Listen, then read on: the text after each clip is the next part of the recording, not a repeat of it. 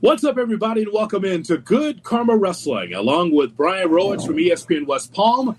I'm Jonathan Hood from ESPN Without Chicago, and of course, our colleague Gabe Neitzel. Well, he's on assignment this week. He's covering Women of Wrestling for the CW Network, so he's not with us now, Rowitz. The guy's all over the place. You got to appreciate that from him. Doing site surveys, apparently, for the NWA over at the CW Network. I mean, you know, he loves golf, so Live Golf, NWA, Women of Wrestling, he's all about it. The big three, as they call them. It's the big three. So Gabe is not with us, but we've got so much. We've got not one, but we got two great guests for you. We will talk to Mickie James, the Impact Wrestling. So Bound for Glory is going to take place, bro. It's in Chicago at Cicero Stadium on Saturday, and Mickie James will take on Trinity for the Impact Knockouts Championships. It's going to be great to hear from Mickie James. Yeah, so awesome career. We could talk to her about some other things, like maybe her husband making a big WWE debut this week. Yes, we could talk about that with her. And also another great guest, WWE superstar Drew McIntyre is going to stop by the show as well. So usually we have one, but we've got an action-packed two big guests. Drew McIntyre, who is trying to find himself. You know, the Royal Rumble is going to be in Tampa, St. Pete in January, and Drew's going to talk about that and what's going on with his career as well. Yeah, we get to talk about our areas. You know, like you said, Bound for Glory coming to Chicago. The Rumble comes to Florida. Not quite West Palm, but Tampa-ish. It's a short drive. You can do it in a day. Tickets go on sale tomorrow. Drew comes on to talk about that. But some pretty cool guests. I'm excited about those conversations. No question about that. And don't forget, everybody, to like, share, and subscribe Good Karma Wrestling. We're on podcast as well. You can find us on Twitter, X, at GKW_wrestling, and of course on YouTube as well. Subscribe and let people know that we're talking wrestling every Thursday, 7 p.m. Eastern, 4 Pacific. Good Karma Wrestling. Subscribe to the YouTube. We're growing every day, and we've got clips every day, if you missed it, right there on YouTube for Good Karma Wrestling. All right, we got so much to get in on this hour plus of Good Karma Wrestling. Let's start with the lead story from for Good Karma Wrestling. What do we have, Brian, as far as our lead story here for GKW? Last night, Sting, in front of a crowd in AEW Dynamite, announced that his last match will take place Revolution 2024, the same pay-per-view where he had his first AEW match. So we'll start with this. Who should Sting's last match be against? Well, I think that the three of us on the show with Gabe have talked about how Darby Allin and Sting should be the final match. And it makes me wonder if this final match is going to be a tag team match. Does Sting have enough in him to be able to have a singles match? It's the one thing we have not seen. So, right. bro, this goes back a long way for me. So I remember as a kid in the going to the magazines, going to the local White Hen or whatever it was, right, and seeing like Sting and Dingo Warrior at the time, or like the tag team of the Blade Runners. So Sting and the Ultimate Warrior, and they were together as a tag team. And boy, they were green as grass, but they were big and muscular, and they were different, right? To see Sting go from there as a tag team wrestler to be in this big penultimate matchup with Ric Flair at the Clash of Champions 1 was amazing to see. And it really was the coming out party for Sting against Ric Flair. He goes on to win the World Championship in 1990, but Sting was always cool. Whether it was blonde Sting, whether it's dark hair Sting, he was always cool. And for him to just come out there in Rosenberg, Texas and go, yeah, by the way, for real this time, I'm going to retire. You know, it's funny. We didn't talk ever on this show about, boy, that's enough of that Sting. We got to stop seeing Sting. But it looks like he's going to end it for real at Revolution. Well, so sort of along that point, there's no date, there's no venue, there's no tickets yet for Revolution. There's at least one, if not two shows between now and Revolution. What was the point of that announcement last night? I guess they just want to plant the seed that whenever it's going to be, get your tickets. Now, it's interesting. It can't be in Los Angeles where he's from and where he started, right, because you've got Full Gear at the Forum in Inglewood, California coming up in November. So it's not there. Could it be in Texas when he was in World Class?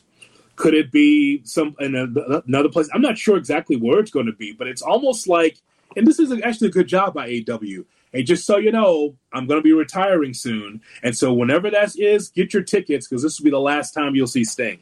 But it also, because AEW feels like they're going to do this, and then tickets are going to go on sale in 2 months, and we're not going to have seen Sting. And it's like, oh, yeah, is that the show I'm supposed to buy tickets for? It's just very odd timing, and it looks like they're going to move it forward. Next week, Tony's giving him a gift. So we have that to look forward to on Dynamite next week. That's kind of weird. So like it'll be a rocking chair or like maybe a bucket of paint. I don't know. I don't know what that's going to be. A new bat, maybe. Yes. Imagine this though. Again, this is about hindsight. The way I look at it now, if you're going to put AEW on the road, if you're ever going to do it, this is the time to do it, right? Mm-hmm. This is the last time you'll see Sting in this city. Go to all those towns, have a couple have some house shows every week. Put Sting on it. If Sting wrestles, fine, or if he just shows up, fine. Last time to get an autograph or to be able to see Sting in a ring. But they're not going to do it that way because, just be honest, AEW's done a really good job of taking care of Sting. Mm-hmm. AEW's done a better job than WWE did as far as handling The Undertaker toward the end. They've kept Sting special. He doesn't talk all the time, doesn't wrestle all the time. He does make appearances, but it's not like they've overdone Sting. So, I mean, if it's me, like I'm getting as much merchandise out there. I'm trying to sell as many tickets to see Sting for the last time. But Sting pretty much said, okay, I'm going to be 65 here. And it's like, this is ridiculous. Why did I keep coming out here? So whatever it's going to be end of an era because I'm a Sting fan. I love how AEW's kept him special. But, man, I just think that if I'm AEW, I'm definitely doing a full court press to get as much money around the Sting name as possible.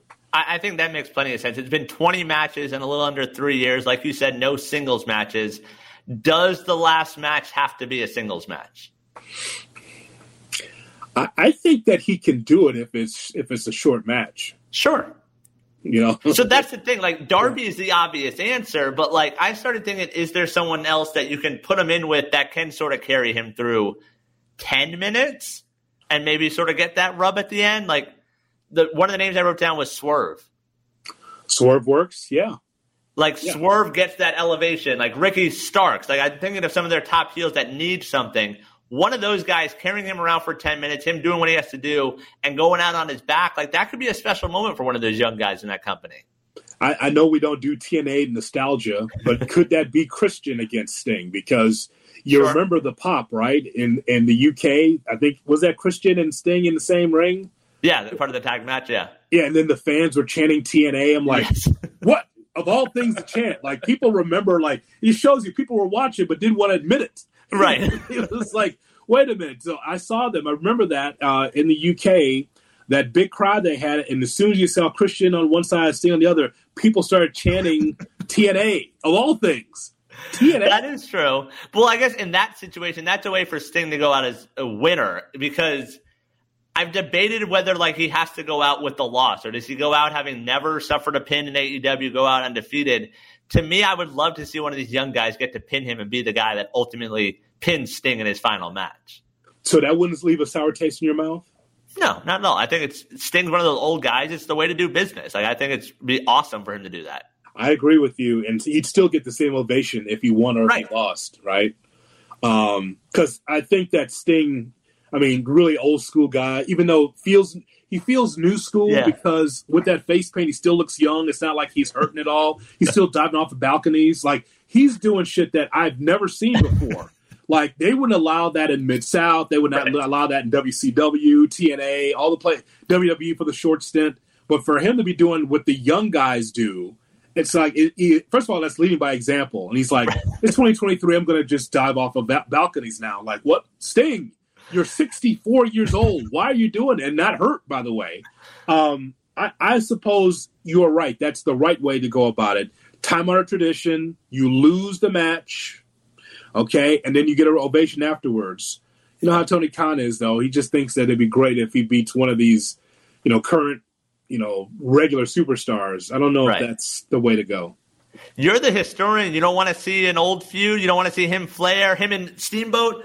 You and I sat next to each other. Steamboat still got the chops. No, I don't. You don't want to see that one more time? No.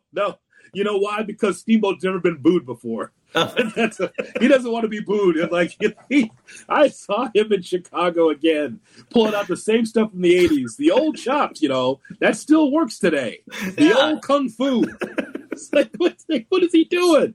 Those violent chops from Steamboat, those things. It got the job done. It still works today, I'm just happy that Sting made his announcement. in Rosenberg, Texas, I think it was mixed because they're like, "Oh man, don't leave. Right. You've been great." And by the way, Sting's never really been a great promo. He really hasn't. I mean, I've watched him since 1987. Okay, that's how far back. I mean, he's never really been a great promo, but he had the mic by himself, and he just they gave him all the time in the world to say it. And it wasn't like the crowd was 100% like sad, but they were, I think, leaning in, interested to find out what's next with Sting. Yeah, it was very odd. Even the reaction, like you had just reactions to names, like the pop for the Steiners, the booing of Hogan. Like, It was just very odd. And like I said, that crowd overall wasn't great last night. So it's just weird to have him in that spot. And even the way he was sort of teasing it, like, oh, I don't want to say that word. It's like, oh, so this is where we're going right now? And it's happening in 5 months. So like, I guess it is a farewell tour, and Sting deserves that. But it was just very odd to see it last night. You didn't expect it. That's all, because you thought Sting would live forever. That's why. I mean, but you know what? I'm happy for him that he made that decision, bro. It's because, I just think about like his run for the NWA Championship was so huge because it felt like something different. After all the 80s dominance of Harley Race and Ric Flair, here's Sting just out of a box, platinum blonde, all this energy, and he gets an opportunity for the championship, and he has a 45-minute draw with Ric Flair at the Clash of Champions. 89, he was supposed to win the championship. He's in a 6-man tag team match. Somehow Sting is part of the Horsemen. He gets kicked out of the Horsemen. Sting is climbing the cage in Corpus Christi trying to get after the Horsemen that told him you're no longer a Horseman of Ole Anderson and Arn Anderson. He slips on the cage and screws up his knee. So he couldn't wrestle at the Great American Bash. 1990, July 7th, I think I might have that right, July 7th, 1990, he wins the championship. He wins the championship, and it's the 90s, right? It's early 90s. It's a little murky. People are tired of Hulkamania, tired of the babyface. It was just kind of a very difficult time. So Sting still rules in WCW, and people still respect him. That whole NWO thing where he didn't speak for a year. Right. It's bizarre, by the way. He's on camera, but he's Crow Sting. So he goes from bleach blonde Sting to platinum to dark Sting. He's got the big trench coat. It got over. How can you get over and be one of the top guys in merchandise after the NWO when you don't speak at all? Right. Finally wins the championship against Hogan, which was cool. I think that was fine. That whole thing with the WWE, we all agree that was horrible. After his TNA run, don't forget the TNA run, by the way, because Dixie Carter loved him. He was a draw for TNA. And people kept asking during that TNA time, why don't you go to WWE? Why don't you go to, and he's like, nah, I'm not going to do that. And we thought he'd be the last one, right? The last guy was like, I'm never going to WWE. And finally, he gets talked into it. And it was a shitty run. The way that they mishandled that, they bungled it.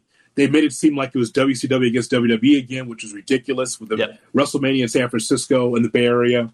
And then just to see him now, man, it's just people's always had a lot of respect for Sting. And so I'm glad he's going to go out on his terms. And I think there's something to like the longevity, like you mentioned Taker, where it was one character all the way through. It was obviously a Hall of Fame career. But like in real sports, when we talk about the Bradys and LeBrons, where like they've had 2, if not 3 Hall of Fame careers, Sting is sort of in that boat. Like, I feel like you can put the bleach blonde Sting in its own Hall of Fame and say it is the hell of a career, and then take the Crow one also and say, oh, that's a Hall of Fame career also. And then, like you mentioned, even some of the Impact stuff and some of the Joker Sting, like reinventing himself and continuing to be top of the game, like that says a lot about him. Joker Sting came out of nowhere. Right. That was so entertaining, like because I didn't know there was another gear in Sting. Right. That was a surprise. It was one of the few things I really liked on Impact or TNA wrestling. I'm like, sure. Whoa, Sting's going nuts. This is interesting. But we're seeing that new gear now, like you said. We're seeing him dive off of stuff at 60 that even he's like, I didn't know I could do that. Like Darby said, let's try this. And there he goes. You think that would have happened in the 80s, we would have saw some crazy stuff like that. But Sting's doing this late in his career. So it's definitely a lot of fun. So all the best to Sting. I say, like, him against Darby doesn't have to be babyface versus heel match. Sure. Because Darby doesn't have to turn because he's got his own issues, clearly. that's happening in AEW. So all the best to Sting. I can't wait to see what's next for him. Well, as we mentioned, we have a couple of great guests that we're going to have on here at Good Karma Wrestling. Again, like, share, subscribe our podcast, and of course, subscribe on YouTube as well. Here comes Mickie James here. You talk about one of the all-time greats. Impact Wrestling, Bound for Glory, going to take place in Chicago this upcoming Saturday at the Cicero Stadium in Chicago. You can watch it on Fight TV, F-I-T-E, Fight TV. Mickie James against Trinity. Our conversation with the great Mickie James right here on Good Karma Wrestling.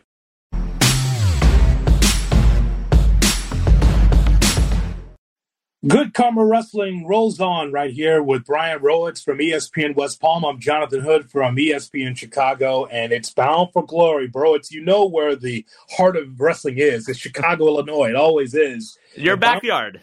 Of course, and it's Bound for Glory at Cicero Stadium in Chicago. You can watch it on Fight TV, F-I-T-E, Fight TV, and Bound for Glory is going to take place this Saturday, October 21st. The main event for me is the Knockout Women's Championship with Mickie James taking on Trinity, and we just happen to have Mickie James right here from SiriusXM Busted Open and challenging for the Knockouts Championship. Mickie, it's Jonathan and Brian Rowitz. As always, we appreciate your time.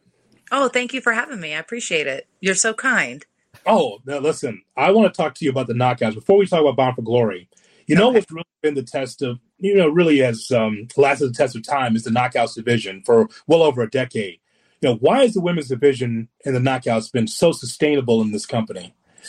I think because women strive to come to Impact Wrestling. I think that if they know that if they're, if they have their sights set on, even if they have their sights set on in gold WWE, that they know that the place to really hone in on your talent and to be challenged the most and to get the most opportunities as a knockout is Impact Wrestling. And I think that's because of the precedent that was set when the Knockouts division was created, when it was truly formed, that the women were equal and we were the same and we would get equal time and equal opportunities and, not just like opportunities of, the style matches, but time on television of like creating your character and telling those in-depth stories of why you're having a match in the first place, to get to that moment, to make that moment feel so all of that. And I think it was something special and unique because if you remember when the Knockouts division was being created, women were not, getting time like that. We're not getting types of matches like that on television. And they were being portrayed in a very different light and nothing. I mean, I was a wrestling fan and that I fell in love with wrestling and got into wrestling as women were doing all kinds of crazy things from, we say that, but, Trish and Lita main eventing and, Victoria and Trish having a hardcore match. I mean, those were groundbreaking for the time, especially, for that company. It was huge. It was huge, massive steps, but Impact was always, I feel like highlighting their women, in a whole different way. And I think because of that, they're a real catalyst and, they'll give women's wrestling a chance. I truly believe that because I think that fans could see what women were capable of when given those opportunities. So yeah, I just feel like the division's always stood in its own, own kind of level. And also because they don't have like a cookie cutter mold of what an athlete is. Every female, every woman in that roster, every knockout is so different and they're so dynamic. They're just stylistically, the way they move, the way they carry themselves, their characters, their backgrounds, everything is so different. And it really is like a melting pot of, God, what America is, it's a little bit of everything. It's like a gumbo. Yes. Kind of. It's a bit of a gumbo, if you're into gumbo. Surprisingly, I'm hungry, bro. It's what it's I know. I just ate. I'm so sorry. I had turkey chili, so it's cold outside. And I would say chili, but chili is just kind of beans and meat, isn't it? And tomato. Well, sort of along those lines, you talk about the give women a chance and things like that. For you that's put your body into this, what is that pride factor like when you see the reaction of like, hey, we want more women's wrestling? It's not just like, all right, we got one throwaway match. People are yearning for more. What's that pride factor like for you personally? It's exciting. I don't take I mean, obviously I take a little bit of pride into it because, I felt like it's been a long time coming in the sense of now we can see a women's match headline WrestleMania. We can see, I mean, Impact does it all the time. Certainly I've been a part where we've been the main event of the pay-per-view or a main event of television. And you can see that across the board, but I don't know if pride is the word that I would use, because when I look at it, I go, God, I've been doing this over 20 years now, and it took that whole time. But I also think about the women who came before me and who were on television before me, getting those opportunities and knocking it out of the park to show that we were worthy of an opportunity like that. So I never like to take credit for any of that, because I feel like it's been a long paved road with a lot of potholes and a lot of bumps along the way from a lot of women's hard work, and women that I admire. But it certainly is pretty amazing to still be in it on this side and still be a part of it and can be an active woman in the roster to still perhaps reap one or two of the benefits of being seen equal in this new landscape, So, Mickie, how would you classify the state of Impact Wrestling right now? What do you think of the way the company's going? Wow, that's a good question. I don't know. I feel like there's a change in the air, and I feel like a lot of people who perhaps may have been sleeping on Impact, and there's been like a whole lot of like Team A versus Team B and Team B versus Team A. And it's like everybody has to pick a side. And the whole time, like, Impact has been the net, if you will, that everyone's shooting over. When the sense of like, I've always given a lot of credit to Impact. I think that you can't deny 20 some years of history. And you look at the roster and the people that have come through Impact, and there's a reason why it has the library it has. It's had the talent that it's had. It's had, everyone who you see on like television, and you see like, oh, major star AJ Styles, Samoa Joe, all of these people, they were Impact. They were TNA, and it was because of those opportunities and those like X Division style matches and these different types of way to present wrestling and to present these characters that really made people fall in love with them. And you look at some of their stuff that they were doing there, and now they're getting to do that at WWE, or they're doing it at AEW. But I don't know. I feel like, honestly, like 2024, I don't know. I just feel really good about it. I feel really, really good about it. I say, oh, people have been sleeping on Impact, but maybe it's like the quiet little monster. And then, people are going to be reminded, oh, yeah, Impact is one of the best shows on television. Your opponent, and I said it. Your opponent Saturday in that championship match, Trinity, sort of a similar career path, a new, lease on life in Impact. Fans that haven't really gotten to see her work, what do you see when you watch Trinity in the ring? I've always been blown away by Trinity. I feel like her athleticism, her explosive, her originality, like she does stuff so different. Like she's always doing something different and surprising us. Her creativity, and just, she's so fun. And I mean, I don't know how anyone can watch her and not love her, because I watch her and I get excited. She just brings this new level of energy. And I think it's refreshing for the locker room for Impact too, because here's a new star, someone who's never been, and never been on the independents, period. Never been anywhere but WWE. So we've only seen her through a WWE lens and through those opportunities that she had. And she had some pretty amazing opportunities. And now, don't get me wrong, and she had some great matches there. But I think that we're seeing now Trinity in 20-minute matches, and Trinity in these real tests of these to be the Knockouts world champion, and to walk in and say, I'm coming to be the champion, and then to go on and dominate and win the championship, but not just win the championship, but win the people over, and where the people genuinely really love her and are behind her so much. And I'm sure it was a scary place for her to transition from this world that she knew, and it was all that she knew, to then step into these waters where, Impact is a different breed than WWE. There's a lot of people, like everybody who's at Impact wanted to be wrestlers. They train their whole lives, their whole careers for this. Whereas, other places they didn't necessarily do that. So it wasn't their dream. It wasn't their passion. They just happened to get an amazing opportunity and took advantage of it. And don't get me wrong, there's a ton of people who it is their dream, and I'm grateful that they're there. But I'm saying it's a more pot of people's purposes and the people's drive to be there. Whereas Impact, everybody has one drive, and that is to be the best, and because you love it, and this is what your dream is.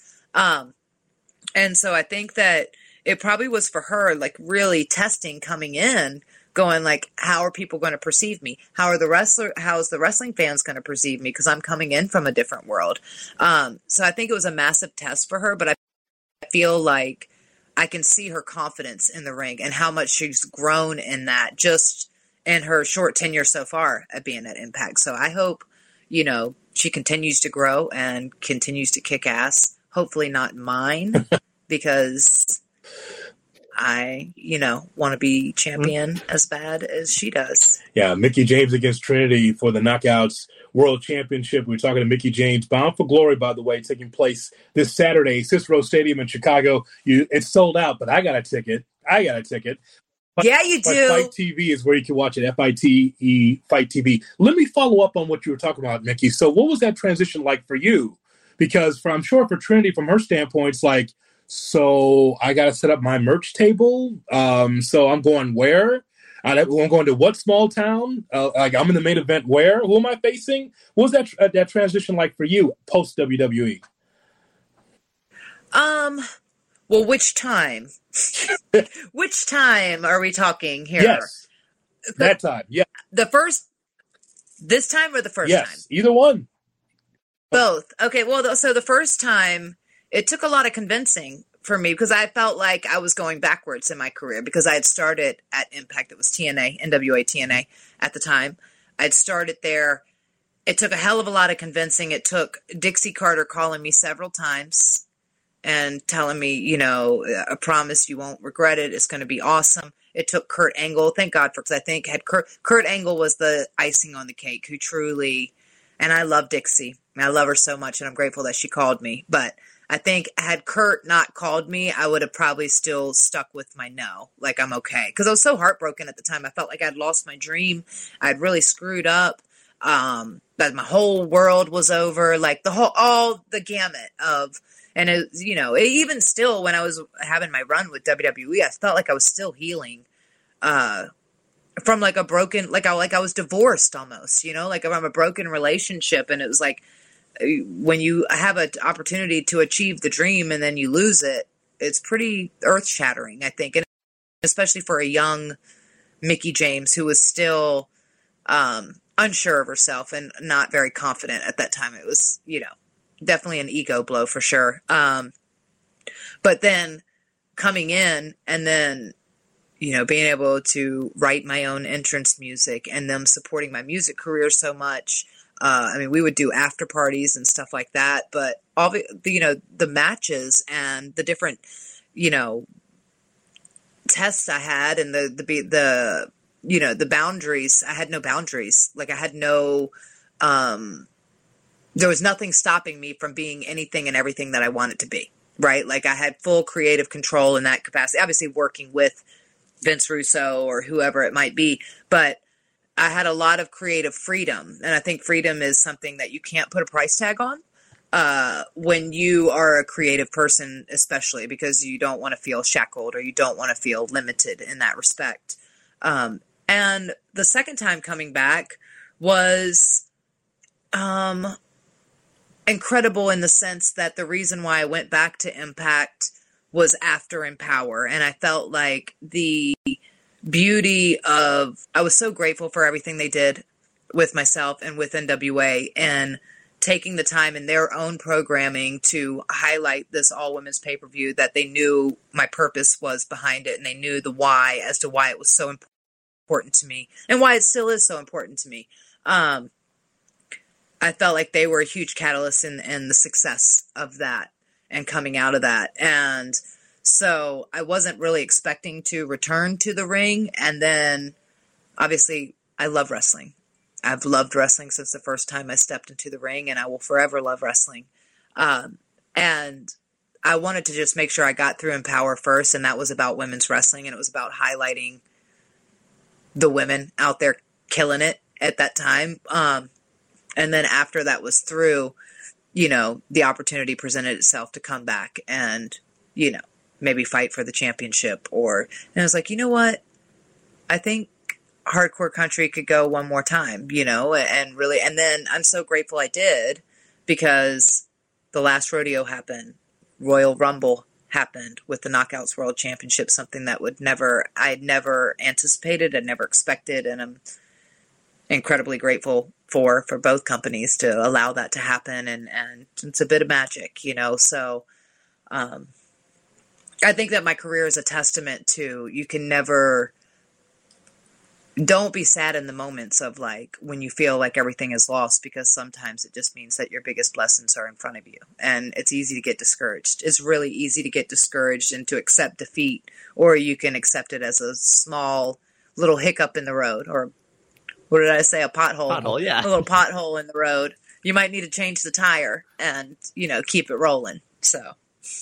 You mentioned that Royal Rumble appearance. We talk about Forbidden Doors, and your house might be the biggest Forbidden Door. You have a Rumble appearance. On Friday, you're tweeting about how handsome the SmackDown GM is. How important for wrestling fans? Dreamy. God, I'm a looking and I'm a lacking. Well, from a wrestling standpoint, as fans that love this sport and love this business, how important it's to have all these options, and for your household to be one to say, look, it can work. We don't have to have this tribalism. Yeah. This is the house of all dis wrestling. No, it's incredible. And I think it's so funny that people still don't know. And I guess it's because we've never really done the power couple on television, or our characters are so different.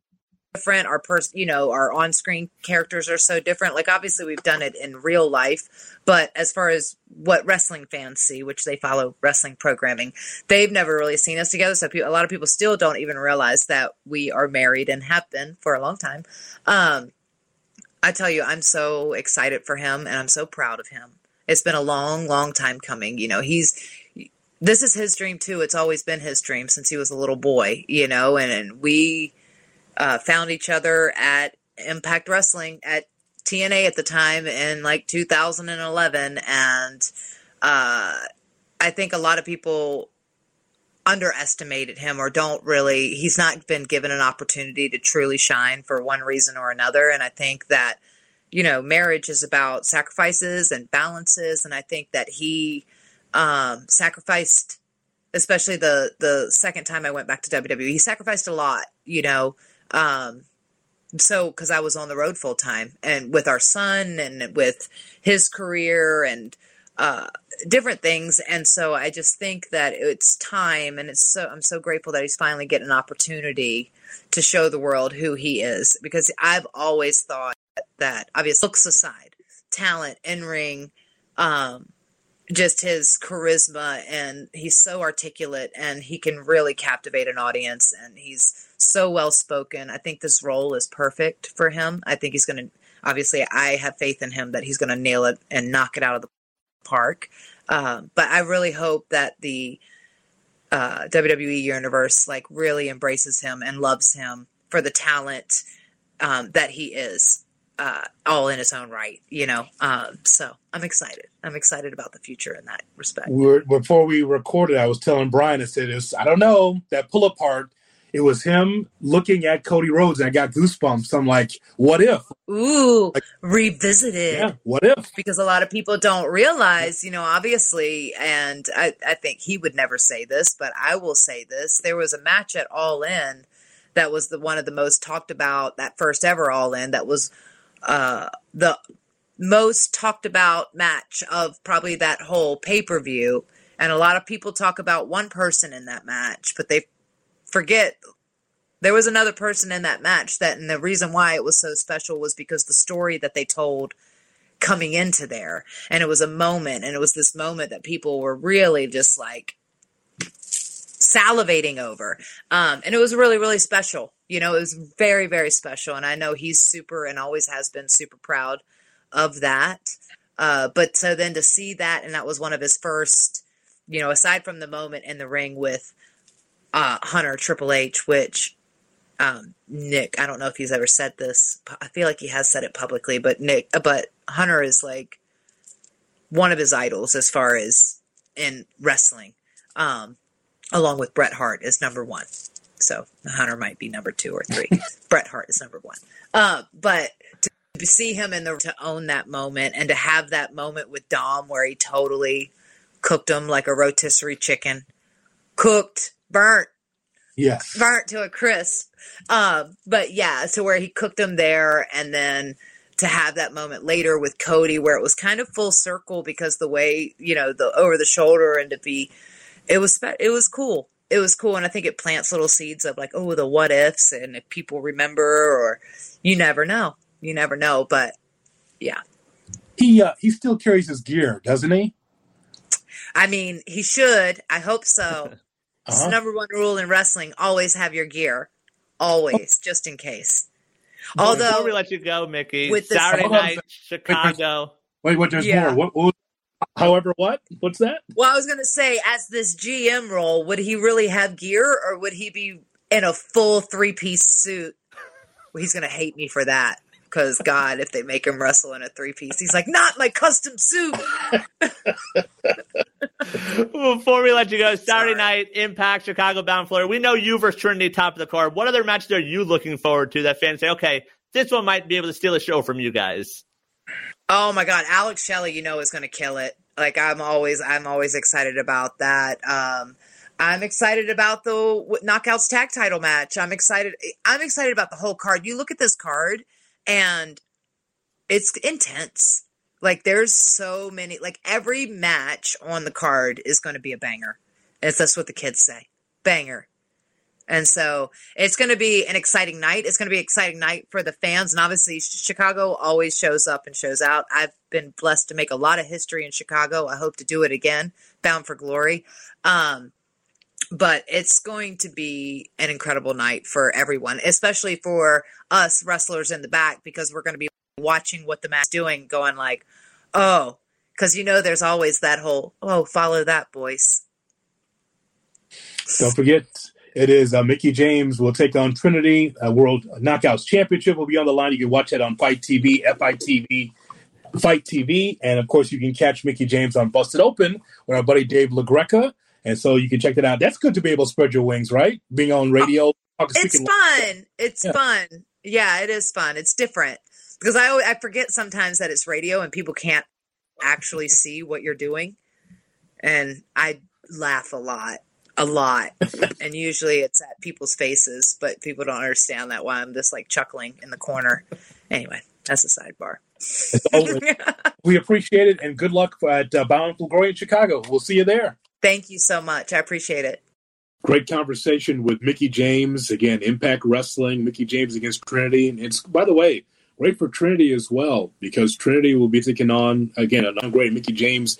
That actually should be the main event on that card.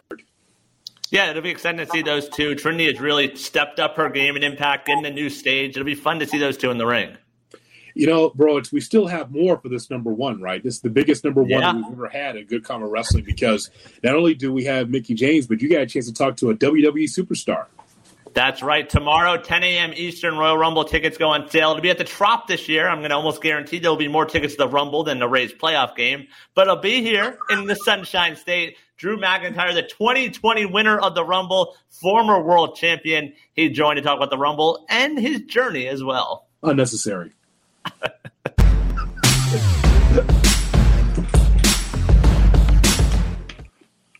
Welcome back in Good Karma Wrestling. Before you know it, the road to WrestleMania will be underway, and this year that road starts in Florida. The Royal Rumble, January 27th in Tampa. Tickets on sale tomorrow, Friday, 10 a.m. Eastern on Ticketmaster. And joining us now, he's the former winner of the match 2020, Drew McIntyre, joining us. Drew, we'll start talking Rumble. You won in 2020. What is that feeling like at the end of that match when you realize you're the last man standing in that match? Overwhelming. completely overwhelming, especially for myself with the journey that I've been on my whole career and all the ups and downs. And when I was a kid, I was supposed to be the future of the company, supposed to have won a bunch of Royal Rumbles, supposed to have won a bunch of titles, but it didn't quite go that way. And then I got my butt fired and had to find my way back to WWE, find my way back to the top of the mountain, and finally break through that glass ceiling by winning the Royal Rumble in 2020. And 40,000 people going crazy at the end when they potentially could have booed because Edge had made his comeback to WWE after 9 years of being missing and retired and was never going to wrestle again. And there he was wrestling in the Royal Rumble. And I was thinking while I was in there, oh, well, if I win, they might boo like they have in the past when Roman Reigns won and Batista won. So I might be one of those guys that get booed for winning. Thankfully, they didn't boo. They cheered. It was a very, very special moment and 100% top 5 moments of my career. That moment led to a title win at WrestleMania in an empty stadium, not in front of fans. How much do you still think about that moment and how it could have been different with 70 to 90,000 people cheering you on? I try not to dwell on it too much, but yeah, I mean, obviously I've got feelings about it that I'm talking about on TV now. I guess I'm therapy sessions live on the air these days of, what really is going on deep inside. Because the truth is I didn't grow up hoping to win the Royal Rumble, then go to WrestleMania and win it in front of nobody. But obviously we couldn't have predicted a worldwide pandemic. And as much as it wasn't ideal, my match is a very feel-good story. We'd taken WrestleMania over 2 days for the first time. I was going to be in that last match, main event, and maybe make some people smile during a time where people needed to smile, where people were scared. So I took that responsibility on, happily. I'm very proud of what I was able to do and WWE did during that time to help people escape. But, nonetheless, I lost out on a lot of moments, a lot of character building moments, a lot of connection with the fans moments that you can't really capture once that initial period's passed, that first title reign has passed. So, as much as I'm proud of it, at the same time, you've got those feelings inside of, man, I need to have that moment again. Like, I'm just gonna have to work hard and recreate it, which I did somehow with Clash of the Castle in the UK, and then got bumped out of that one again. So some other less mentally strong people because of my journey might have cracked, but I kept fighting on, hopefully find that moment again. And we've got Seth Rollins coming up, so hopefully finally get that moment with the world title in front of fans. You talk about that journey. It's a unique one, and like you said, you had all the hype coming in. You end up getting fired, you go reinvent yourself, you come back, and now here you are, top of the mountain again. How much do you hope guys and girls, when they see that end of the line possibly in sight, use you as motivation, saying, hey, this isn't the end of the line, let's hit the drawing board and really can, redo things now?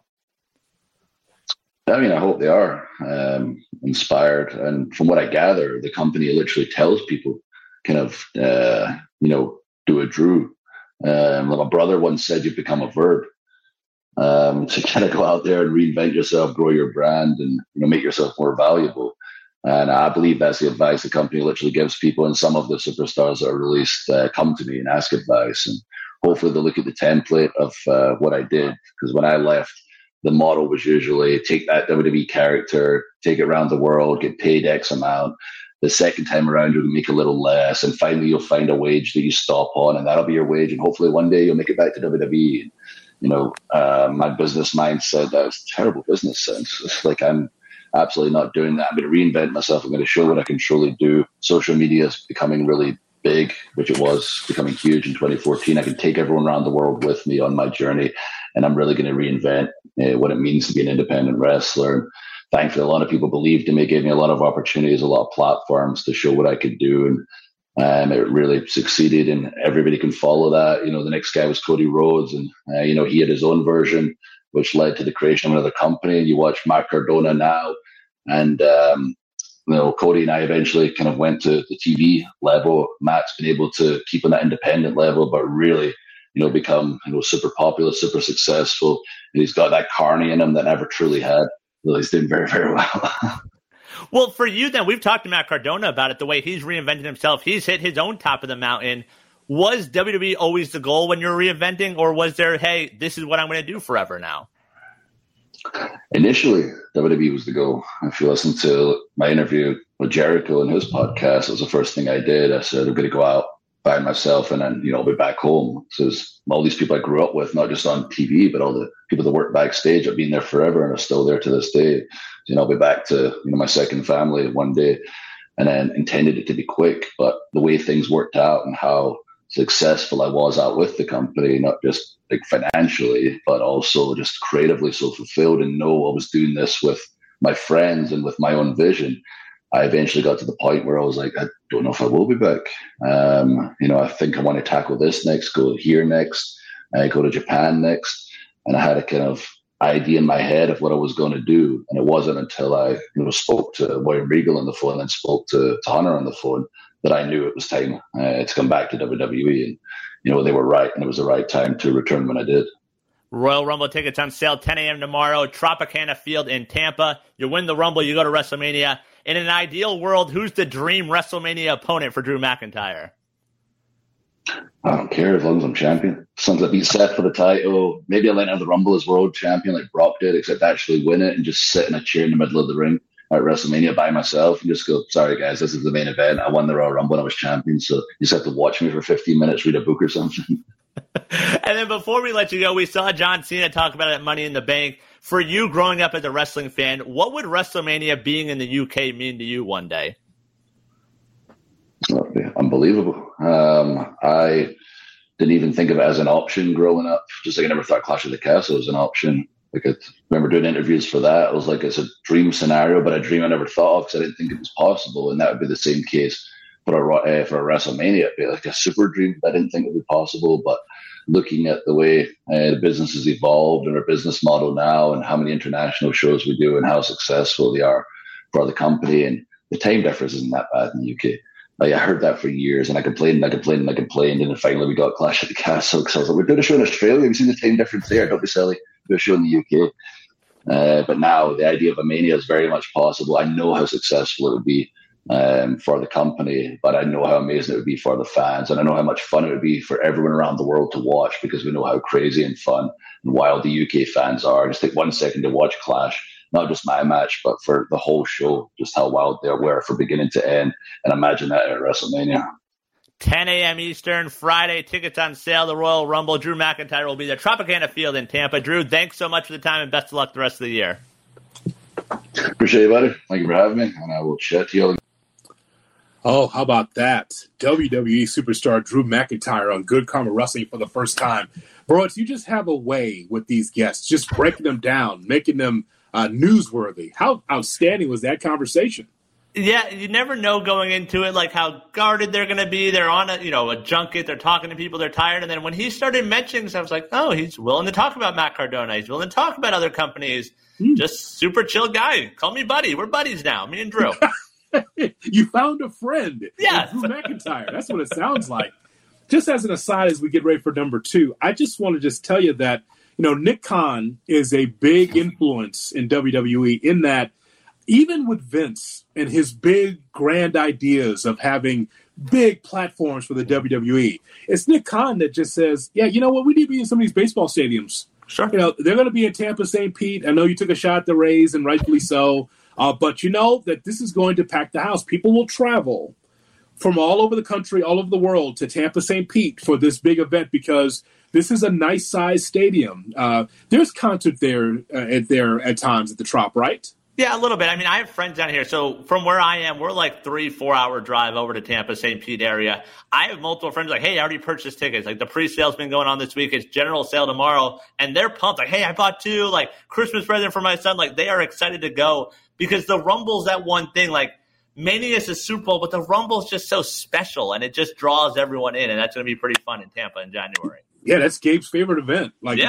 He says WrestleMania is for the non-wrestling fan and those just kind of helicopter in for the event. But he believes that the Royal Rumble is a real wrestling fans event. And so that's great. Nick Khan, hats off to him. Keep going to football and baseball stadiums, and whatever you draw. But, I mean, this is going to be big. Royal Rumble was just, a little thing in Albany, New York once upon a time. And now it's a big tentpole event for WWE. Yeah, looking forward to it. Tampa, 10 a.m. Eastern. Tickets on sale tomorrow on Ticketmaster. All right, after that explosive number 1, let's go to number 2 here. in our 3 count here on Good Karma Wrestling. All right, Pro Wrestling Illustrated released their Women's 250, the top 10 for you. Number 10, Jordan Grace. Number 9, Camille out of the NWA. Number 8, Willow Nightingale. Number 7, Deonna Purrazzo out of Impact. Number 6, Athena. Number 5, Tom Nakano. Number 4, Jamie Hayter. 3, Bianca Belair. 2, Julia out of Japan. And number 1, Rhea Ripley. Did PWI get their Women's 250 right? I think so. I like that top 10. Jade Cargill, you mentioned, correct? Correct. She was not top 10. Okay. Is that not a disconnect? Did she not do a lot for AEW for her time there? Yeah, I agree. And so the time frame is October of 22 to September of 23. So maybe the back end is when she was off. But, like, we've talked about it. The character development, like, it was she's undefeated. Like, that was the story. So maybe that did hurt things, that overall you didn't have those banger of matches all year round to look at. I suppose that's the case. I mean, here's the game, but that is on AEW, though. Yes, 100%. Now, listen. She was number 14, by the way. And so, in revisionist history, it's not like AEW would have just brought in Jade the way WWE's brought in Jade. I mean, Jade's been on every show except main event so far. Uh-huh. I mean, she's You're not watching. She might have been. No. Tozawa was not awed by Jade Cargill, but she's been on all the shows. So I think it creates, again, this is why Triple H is very good with some of these stories.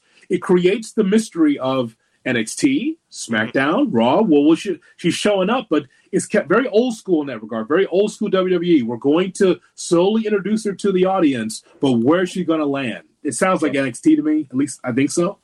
But nonetheless, I just think that when I look at these 10, and this shows you, Brian, women's wrestling has come a long way, and it's still got a ways to go.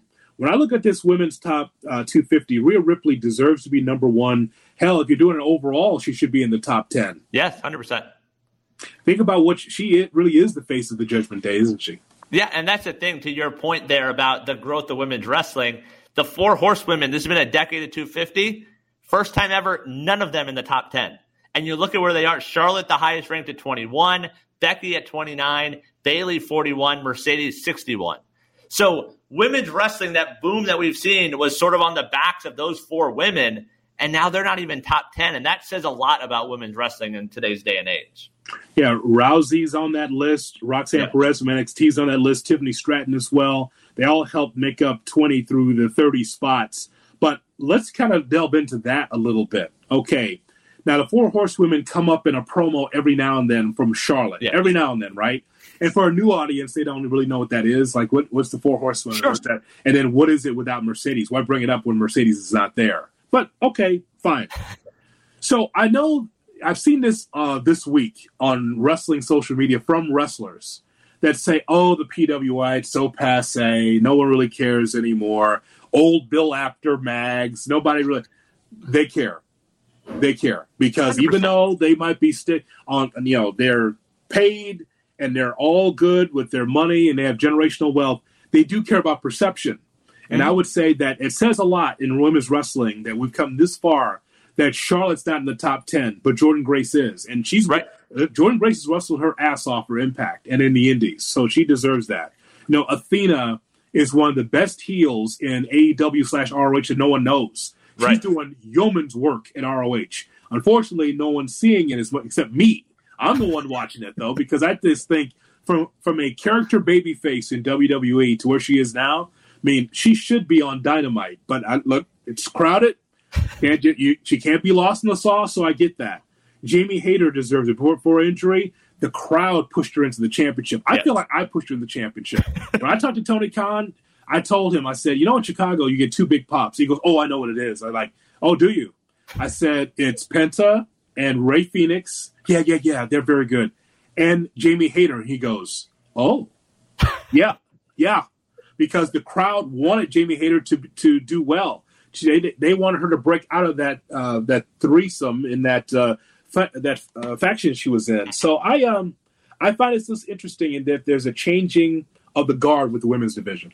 Yeah, and I think also looking at just outside the top 10, Asuka at 11, Toni Storm at 12. Toni Storm, we talked about it last week. Like, She deserves an Emmy at this point. Like the silent films, like what she's doing, those advertisers should be paying extra for being a part of the picture-in-picture in her silent films. And she had some injury during this time, but like someone like that that's doing the character development, but we also know what she can do in the ring, like that's just awesome and fun to see.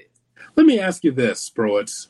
So who is in line to take that number one spot for the future? Because there's some good names on there.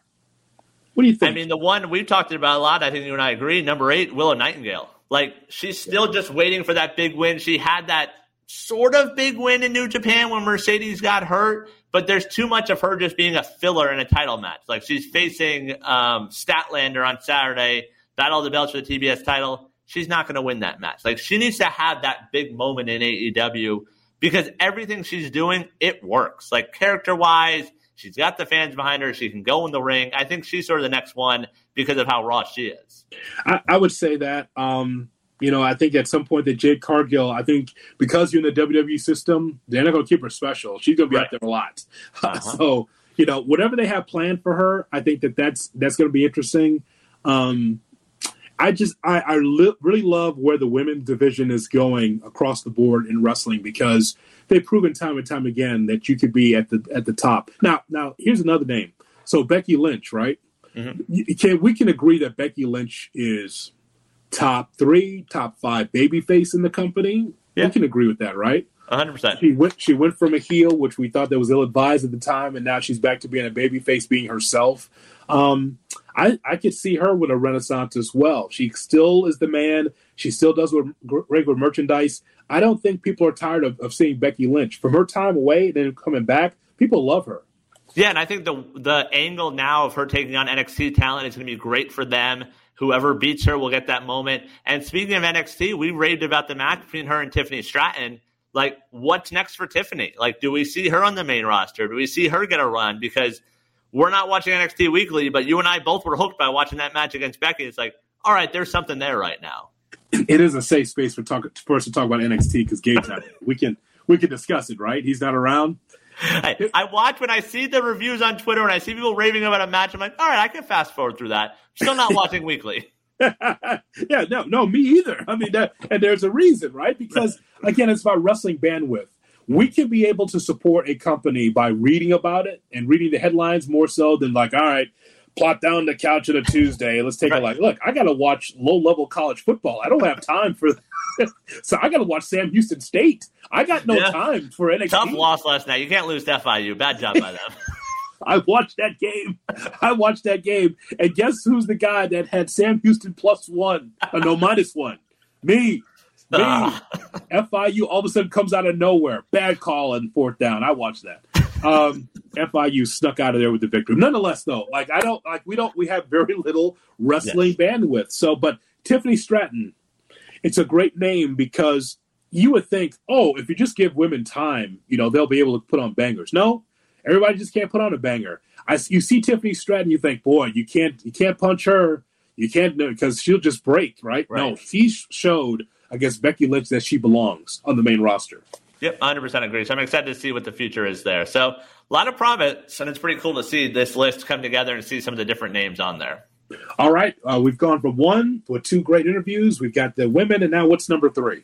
All right, we saw Gunther on Monday defend his title successfully against Bronson Reed. Roman Reigns makes his return to SmackDown in the season premiere. Which title change down the line will mean more, Roman or Gunther? Okay, the more and more that we watch Roman in the back, right? Not even coming out, and it comes out very rarely. In the back with Heyman, in the back with one of the Usos and Solo Sikoa. It's like, hey, man, are you going to defend your championship? Are you just a character or are you a champion? To the point where I think that it is, from a wrestling data standpoint, there needs to be a huge asterisk. Like this whole thing passing up Bruno Sammartino for a long-time heavyweight champion. Well, I mean, you've murkied the waters because Seth Rollins is one of the heavyweight champions, and you're just chilling. You're just stopping by every now and then for a tentpole event. You are what people hated about Brock Lesnar. Mm-hmm. As much as the bloodline story is cool and that, that we see Roman Reigns out there and he pops a rating, bottom line is, man, is that if you're not doing multiple promos on a weekly basis, at least being in the public eye, people forget about you. Yeah. People forget about you. We get to the point, bro, it's where we don't even consider him heavyweight champion. It's like universal champion of some distinction, right? Right. Seth's the champion to me. So for Gunther, and I just love this is Triple H, is all Triple H looking at Gunther and says, this guy's lost weight. This guy is never hurt. He puts on bangers of matches. He makes the company better. He makes his opponents better. I think that whoever beats Gunther is going to be really huge for the company. Intercontinental Championship doesn't seem secondary to me when you see Gunther out there because he's suited and booted.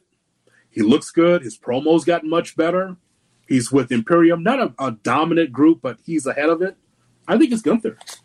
Yeah, so this is where I'm torn. Like, from a wrestling standpoint, whoever beats Gunther, it's going to mean a lot. He has not lost in a singles match in terms of, like, non-DQ, he hasn't been pinned since he's been called up on the main roster. And he's got this long IC title run. Before that, he was the NXT UK champion for a very long time. Yeah. The man rarely loses. And this isn't one of those streaks where we mentioned Jade, we saw with Goldberg, where it's just squash matches every week. He's out there. He's wrestling. We're getting to see talent like we might see Johnny Gargano, the Bronson Reeds, the Chad Gables. They're like, all right, there might be something there. We might actually see them win, and it's being an amazing match because of that. I'm just torn because I don't know if the title still means anything once he drops it, or if it just becomes another prop and just another throwaway title. That's my only concern with whoever eventually beats him. But, you got to lose it at some point. Sure.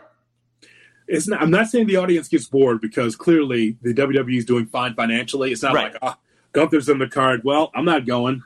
You're definitely going because he is an attraction. Yes. He's an attraction and a champion at the same time. He's out there every week busting his ass. He has the workhorse championship. He's got the Ricky Steamboat, Tito Santana, Randy Savage, Rick Rude, whatever you want to say, the workhorse champion every night out there defending the title every week. And I'm never tired of him because I'm a big fan. When he was Walter, I'm watching him. I was like, he was like a young Andre. Andre used to look like that, by the way, before he blew up. He was, you go back and look at the old footage from France when Andre was stomping grapes for a living before he became a wrestler. Let me tell you something, bro. He looked just like Gunther. And so, okay, let's go through some contenders. So why can't Sami Zayn be the Intercontinental Champion? But that's the thing. So that's where Roman muddies the water. Like, if you take some of these guys that Roman's beating that weren't good enough to beat Roman, does it feel like a step down? Like, I, at this point, almost think it needs to go the other way. Why can't Gunther beat Roman? Because that's too real for Roman. That's too much strain. That's too much pain for Roman. Are you kidding me? Let me ask you. So, are you saying tonight that you want Gunther to be the Universal Champion? Is that what you want? I'm feeling pretty close to that. Because, if it has to fit that WWE mold, my ultimate dream is still Sami as world champion. I've sort of given up on that it's ever going to happen. This feels possible. That, they've built him into such a star that he never loses if he beats the guy who's never actually on TV but also doesn't lose. Because Roman, when he's winning, is getting help. Gunther's not getting help. He's just going out there doing his thing and winning. This seems like a legit champ and, would feel like even more of an impactful title change. Who's the babyface? Right. So that's, I guess, Gunther. You can start flipping them that way. You're going to cheer the Austrian over Roman Reigns. Wow. What is this now? It's 2023. It's all right. That's right. 1983, that would have been taboo. You can't boo the non-American. You can't cheer the non-American. Yes. That's fair. But to Roman, there's just so few fresh options. Whoever beats Roman, if it ends up being Cody, it's we should have seen that a year ago. I don't think LA Knight's going to be that guy. I don't see what that big moment is. Yes, it'll matter. It'll be important when Roman wins, but I don't see who that person is. Okay, so if that's Cody Rhodes on his way to telling the story, is that a bad thing? Yeah, it just feels like a letdown. Why not do it last year? Okay. What about Bobby Lashley? No? That's right. You don't like Bobby. I forgot. Yeah. You don't like Bobby Lashley. That's unbelievable. Bobby Lashley. By the way, just as an aside, speaking of Bobby Lashley, you will hear from Angelo Dawkins from the WWE. That's going to be next week on Good Karma Wrestling. So we're rolling through some great guests. We'll hear from Angelo Dawkins. And so you have every opportunity, bro, to ask Angelo Dawkins why Bobby Lashley's washed. Ask him. I double dare you. You love to ask the tough question on this show. Ask him. There you go. Let's see what I can do. You know the dream match, and I know a lot of people won't get this. Only you and I would get this. And I don't know if he's ever going to get called up or when he's going to get called up, but you know that Gunther against Dragunov would be it, right? I mean, you talk about a powerful match. For those who have never seen it, we've talked about this on the show before. Yeah. NXT UK, during the pandemic, nobody there. It's Dragunov as the NXT champion now, but at the time, he's competing with Volter in NXT UK. It's one of the greatest matches I've ever seen. Now, it's not hyperbole. You know, if I say it, it must be unbelievable. Let me tell you something, bro. If you try to chop down Gunther, that's the kryptonite right there. Dragunov against Gunther, there's money in that. Well, that's the thing. You say we might not see it. I wouldn't rule it out because the way they've been treating the IC title is we're getting to see some of these guys get opportunities. Like Chad Gable in a marquee match and a marquee angle is not something you would have expected a year ago. So if there's some sort of one-off, if Dragunov's still the NXT champion, like I think we could see that on TV or on a pay-per-view, and that would sign me up. Could you help me remember? Have we seen Brock Lesnar against Gunther? No. Did we see them in the Rumble? Because remember we have the Rumble run also. I don't know. Like, of course, Lesnar would do this as a part-timer. Right. If he took on Gunther. But I think that along the way, Gunther should beat Brock Lesnar. Sure. I think he should. But, I mean, that's, to me, main event night one WrestleMania. To me. I'd be fine with that. And last year sort of set the precedent. You know, the tag titles main event night one. And if this truly is Hunter's WWE, I wouldn't rule out the IC title main eventing a Night of Mania. This is a great time for wrestling, only in this regard. Bro, it's, there was a time that if, say, for instance, Gunther lost the championship to, I don't know, Drew McIntyre or even Sami Zayn, right? Sure. You had to depend on TV and to drive the tickets to see the live event, right? Right. Where it's like, Gunther, he lost the championship with Sami Zayn, and then they would look at the sheet the week after like, wait, the attendance is down. Sami's the champion. No one wants to see that. But Gunther as the champion back in the day, you got to see that because everyone wants to see him get his ass beat. Right. Now, in 2023 in WWE or in wrestling in general, come see WWE. And Gunther might be on the card. Okay, we'll just go see WWE. But back in the day, you had to have a specific match, specific night on a card, and then you see Gunther. If Gunther would lose a championship and then like a babyface would beat him, and then you see the attendance, like, where's the house? Where are the people? Because people want to see Gunther lose. He did lose, and now people don't want to see the babyface win. Well, that's the thing. Because we're getting to see him on TV, we're getting to see these matches, there still is that intrigue. Whereas Roman, the long run is there, but we're not seeing him, and it's just one-off matches here and there. Like, the intrigue's not there for me right now when it comes to Roman. It's not. And by the way, with Gunther, it's not booing. It's just there's a respect there from the audience, isn't there? There's somewhat of a respect. Right, which is the weird part. Like, he's not getting cheered. He's not one of those cool heels. Mm-hmm. But, there isn't that crazy heat either. I just think there's respect for the guy because when he wins, it's dominant. Mm-hmm. And he doesn't win with the same pinfall. That's the thing, too. It's always different. So, it's a great question. There's plenty of contenders. Yeah.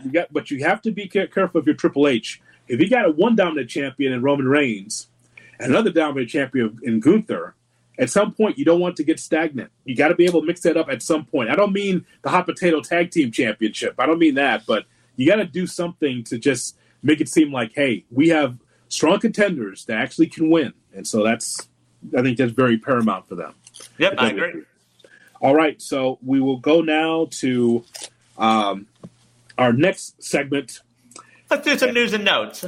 Yes, and that'll be news and notes because we got a ton of those. Yes. All right. You mentioned earlier Ring of Honor. They announced this week their third and final pay-per-view of the year, Final Battle. It'll take place Friday, December 15th in Garland, Texas. It was rumored earlier in this week that it was going to be at the Manhattan Center. This will be their first one since Death Before Dishonor back in July, which was in New Jersey. Saw Athena and Willow main event that show.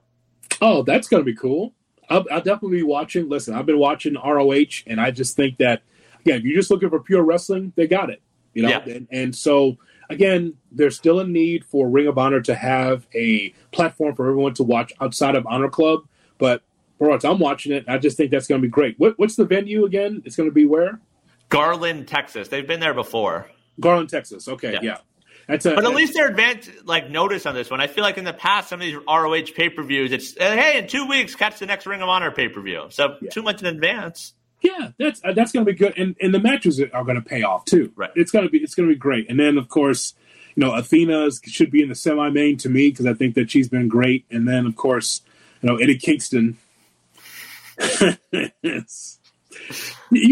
me ask you real quick: do you think that the general audience understands Eddie Kingston? Do you think that is more Japan, AEW, or do you think the general audience respects Eddie Kingston and his story? I think there's something to relatability. Like, he's not, a Vince body guy. I think there's something to all right, he's going to put on his ball cap, he's going to go out there, he's going to curse, and he's going to want to fight. Like, I think there's something to that with the audience. Nothing like the New York ball cap as a champion, right? Not the corporate champion, because you could do the old Austin thing all over again with him. If you had a heel GM. But yeah, he's who he is. And I think that's very authentic. Time to expand your wrestling bandwidth. House of Wrestling reporting that the NWA has agreed to 2 TV deals for 2024 with the CW network. The deal will include their weekly power show and also a weekly reality show about the company. Well, that's Billy Corgan being able to stretch finally. Stretches, kind of flex his muscles like, hey, I'm Billy Corgan, and I can be able to provide something for you. Now, again, there has to be some kind of relationship because I don't know what he could have showed CW. Like, here's our action, and they see Tyrus's ass as NWA champion, right? I don't understand that. It's too bad. It's too bad that this contract and this whole deal didn't happen during the Nick Aldis, Cody Rhodes, during that time. The 10 pounds of gold thing. I wish it was during that time. I don't know what they're selling now, but I disagree with Dave Meltzer when he says, well, you only have 4 shows that's really drawing an audience. This show could draw an audience, but you got to produce it right, and you got to tell stories. They got a lot of work to do. And they have some talent on the roster, but it just can't be a wrestling show. It's got to be unique. Well, it's interesting. So Women of Wrestling, which is on CW, I have it in my DVR. I couldn't tell you when it actually airs, but it airs on the CW, and they're outdrawing Impact most weeks because CW is a little easier to find. Well, why aren't you watching Women of Wrestling? What are you doing there? I don't know. I get bandwidth. There's only so much time. Like, once we get out of football season, maybe I'll watch some more episodes. I can tell you that, yes, it's on my DVR. It's on Saturday nights at 6 Central. Oh, okay. On the CW, and there's a replay also. But I can't say that I'm watching it, though, because I know it's there. I understand it's there. I have seen it a couple times. It's a little bit campy, like the old Glow show. Okay. Like the ring is really, really tiny. I'm like, are they really wrestling? Like the ring, it doesn't look like an AEW or WWE ring. When it's real small and the ropes seem bouncy, like they're in a bounce house, that's a problem. But people are watching, and maybe that's just because of the accessibility of CW. But people are watching. Men are horny. All right. Don't forget about that factor. I know that won't be in the review of the ratings, but you have to be able to have the ratings of men are horny for very attractive women wrestling. I just checked my DVR down here in South Florida. Saturdays at 2 p.m. Eastern is when we catch that show. Oh, so well, it's a decent. Yeah, I mean, listen, if you're just run into it, it's not a bad time. And by the way, because of CW, I think you get this as well. It might be 2:00, but that thing's preempted because there's college football in the CW. Have you seen this? I think I saw Louisville on there last week on the CW. So they might be preempted and pushed to a different time. But, but again, in all seriousness, good for NWA. Good for them that they were able to find themselves a TV deal. I don't know about the other deal with the reality show. That's almost passé now. I don't know why you need that. But the wrestling, it's important for them to have a platform. And also, I saw that Corrigan was ripping YouTube, saying that YouTube does not give the true number anymore. He did. Okay, well, I mean, I guess that's something to blame. I don't know. But like you said, he sold the network on something, so we'll see. I mean, finally, news and notes. Goldberg in an interview with Chicago Sports Podcast was asked about today's product versus the past. Said, quote, "They're doing a damn good job. It's just they're not that deep." Talking about the current state of pro wrestling. Yes, I saw that, and my response to that was, Yes. They would be deeper if I was on the roster. Right. That's the weird thing. Like, you look at the message, and it's stuff that you and I have talked about, and we've talked about on this show, where it's like, hey, let's get some more storytelling. But when it comes from that guy, you sort of lose some legs a little bit. He just wants to be loved again. And it's like, your day's done, man. You ruined it in Saudi Arabia. Yeah. You almost killed The Undertaker.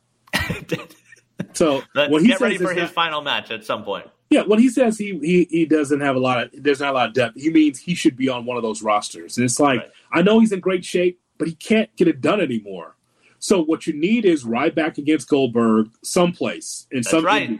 And that they can both end it. They can both end their wrestling careers all at the same time. Ryback said it'll be the greatest ever. Can't deny that. Okay, you put it in some high school gym that draws 500 people, and that'll be all she wrote. That's all we need. It's amazing.